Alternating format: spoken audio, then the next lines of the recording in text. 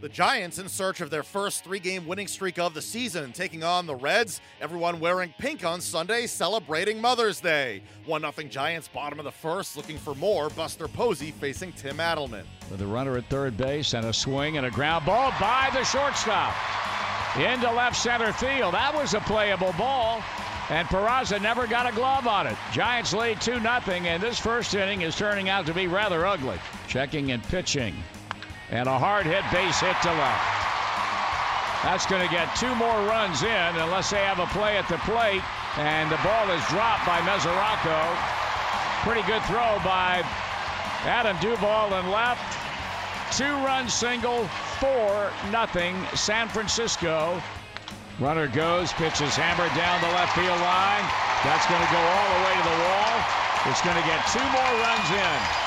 And the Giants are rapidly turning this into a good old-fashioned butt whipping. 7-0 now. 3-2 from Samardzija.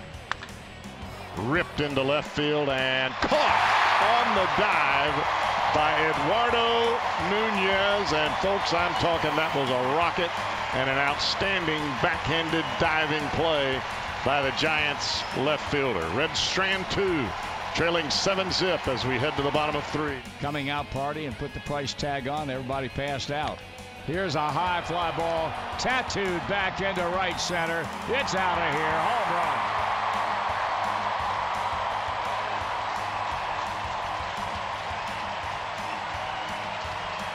Brandon Belt hits his 7th homer of the year, and now it's an 8-2 game.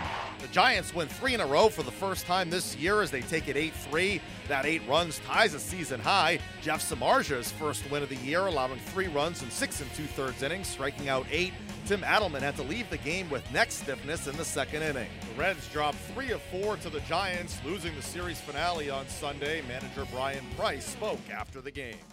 Yeah, it did. Tim Adelman had some neck stiffness. It came to light, as the damage was being done, that he had a crick in his neck, whatever we may want neck stiffness, I guess is what it's being called. And you want to try to gut it out. He was able to finish the first inning, but it was unrealistic. I think he could go out for more. And Aston took him a little bit to settle in, and by that time it's 7-0, and we had kind of an uphill battle from that point in time. Samardzija was pretty good, limiting any type of big inning comeback to get us excited. It looked like, just from body language, the way he was motioning, that Tim was just having trouble extending. Was that the major problem with the neck? Yeah, anybody pitches long enough, even for those of us who didn't pitch that long, you get a crick in your neck, especially on the side, where the same side that you're looking in. So for him to be on the left side, looking into the catcher, is it more than anything prevents you from really having a good, clear look at the target. And then when you do go to extend, that's probably when you feel it the worst.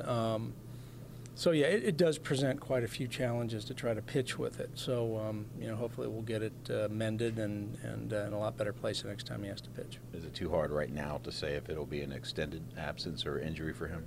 It would have to be. I'm not a doctor. I do know that these neck injuries should not be something that lasts 4 or 5 days between starts. He gets the extra day with the off day. So it should not be an issue. Up next, the Reds travel to visit the Cubs on Tuesday. Bronson Arroyo takes the hill.